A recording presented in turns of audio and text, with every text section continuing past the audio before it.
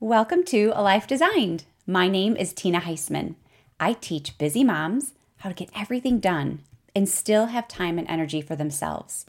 My passion is for helping women create more heart-to-heart connection with their husband and children so they can feel deeply fulfilled in those most important relationships. The topic of today's podcast is how to feel happier in marriage. But before we get started, I want to let you know that I have created a free download called The Ultimate Guide to Guilt-Free Self-Care. I'm really proud of this guide. It is a guide to help you take care of yourself in mind, body, and spirit so you can feel like your best self every day. And that topic goes really perfectly with our theme of marriage today, because one great way to feel happier in your marriage is to take really good care of yourself. So if you want to download that, visit my website, tinaheisman.com. Also, I have a free private group on Facebook where you can come to get inspiration for your life. It's called A Life Designed because we get to design our lives intentionally. We believe that life happens for us, not to us. And so this is actually a happy place on Facebook, and I hope that you will join us. Now let's dive in and talk about how to feel happier in marriage. And I thought I would just start out with a story. A client of mine was married to a guy who couldn't seem to let go of things, whether it was like t-shirts from high school or old CDs, or even more modern, like seemingly useful things like, pens and coins and pins and like electronic cords, like brochures from places that they visited. All of these things. He's just got all of this clutter in her mind, and they're stashed in junk drawers, and that's only because she puts them in the junk drawers. Otherwise, they would be all over in random piles around the house. So there are other things that kind of bother her, that his clothes, like he's got so many clothes, they're bulging out of his closet, but he only wears like a small handful of them. And he's got these tons of like shoes. Like when he gets done with a pair of running shoes, he retires them, but he doesn't get rid of them. So it's like this growing pile of shoes that he's got. And then continuing on with her complaints, when he comes home from work, he just like dumps his jacket and his briefcase and coffee mug, just right in the kitchen, like near the kitchen table and the chairs, kind of in the middle of everything that's going on. And the wife is like getting ready to, get dinner on the table. So she has to clear all of that off, which it was clear before he got home. And so in her mind, it's like, why can't he like see all of this, right? Like, why can't he even just like see you put your stuff there and then I move it? And so she's just like frustrated, right? Because she prefers to live clutter-free. And she admits she's not perfect at it, but she does try to keep like her belongings to a minimum and mostly put in the right place so that life feels more balanced to her.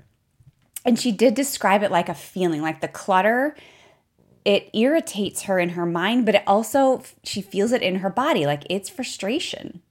And so she has been building resentment coming up about this with her husband, and just there's even fights between them because she moves things and puts them away and then he can't find them.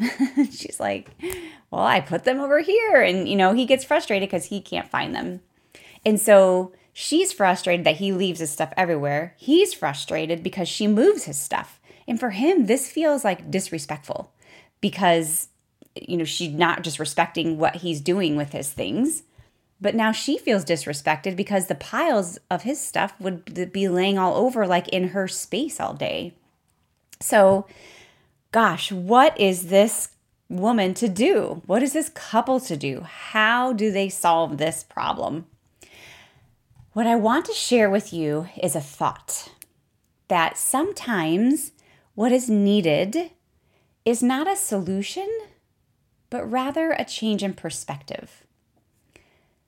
Kind of like, don't sweat the small stuff could be a perspective here.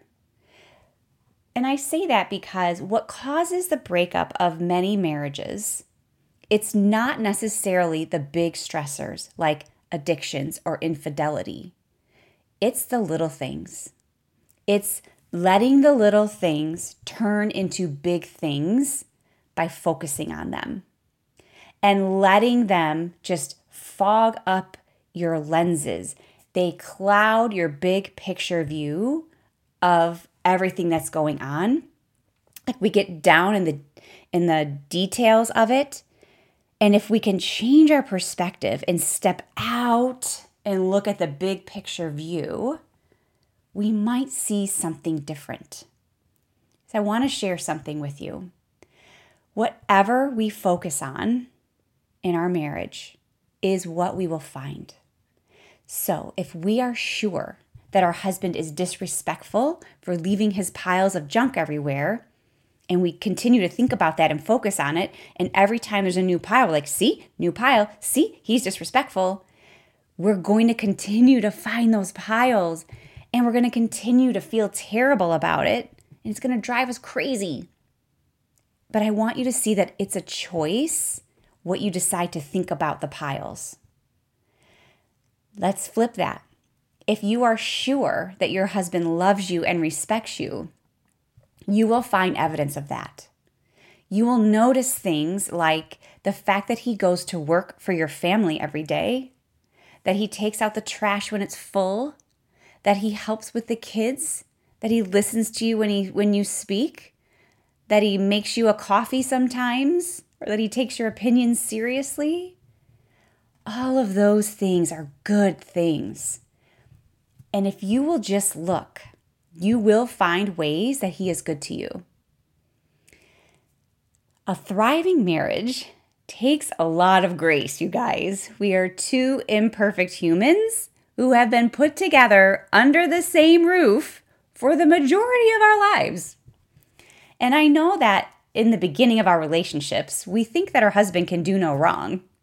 But once we live with them for a while, and even once kids come along and job stress and all of the things, we tend to see more of what they do wrong than what they do right. But I want you to know that nothing has gone wrong here. This is par for the course of life. And it's not a reason to give up. It's a reason to persevere. And I think this might sound crazy to you, but on the harder days or through the harder times of my marriage, I have this goofy image of the day that I arrive in heaven. I imagine giving Jesus a big hug and saying something tongue-in-cheek about my husband like, "Really? Why did you have to give me such a difficult one? That was really hard." And I imagine that Jesus and I are both going to laugh, and then he's going to hold me by the shoulders and say, "Well done, my good and faithful servant." Like this is what I'm imagining. It's going to be like victory. He's going to be so proud of me. Although I think what's probably going to happen is he's going to say, "Well, let me show you a few reasons why you are a difficult match for your husband." Because you guys, I am just sure that my husband is the exact man that I need to be with. I'm sure that I'm the exact woman that my husband needs to be with, and that God did that on purpose. Because here's the thing.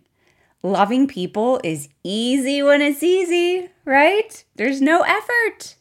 But when things get hard, when people are really difficult or annoying, or they push our buttons, that's when really loving someone kicks in, right? That's when the unconditional love kicks in. And I want to offer you, what if we could love our spouse no matter what little quirky, weird habits they have, or what differences we might have in opinion about parenting or money or some of the other topics that are out there, right? What would that be like if we could just kind of release that need for it to all be easy and just understand sometimes it's hard. And that's where the real love kicks in. And so I want you to know that you are not alone. We are all annoyed from time to time by our spouses. So true. It probably wouldn't be right if we weren't, right? I'm just offering you, try to shift your focus when you notice you're there, when you notice you're in that state of perpetual frustration. And remember to give grace, a grace like you might want to receive. We know the Bible talks a lot about grace. And there's one verse that I thought could help us to remember grace. It's Romans 11:6. And it says, "And if by grace, then it cannot be based on works. If it were, grace would no longer be grace. And so we know that we do not get grace from God by doing good works. We get it simply by being. And so that can encourage us to give it to our spouses because they deserve it every bit as much as we do, right? So I hope this is helpful in maybe shifting some perspective for you, letting you know that you're not alone, and then just giving you a practical tool of shifting your focus and focusing on the good when you're feeling that frustration. But I do know that this is easier said than done. And when situations come at us in life, it doesn't seem like it was like the next one and it feels like we need to solve it a different way. And so it helps to have someone help you. And I would love to be that gal for you. If you would like to know more about how you can bring more happiness into your marriage and work on your mindset so that you can feel less frustration and more peace and happiness, message me for a complimentary consultation.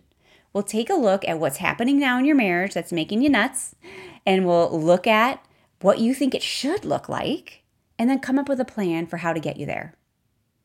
In the meantime, remember, I have created the free ultimate guide to guilt-free self-care. If you're frustrated in your marriage, this is a wonderful place to start. Start by taking care of you and loving on you, and that's going to put you more easily in a mindset to work through any difficulties or challenge in your marriage. All right, so don't forget to join us in the Life Design community on Facebook, and we'll see you next time.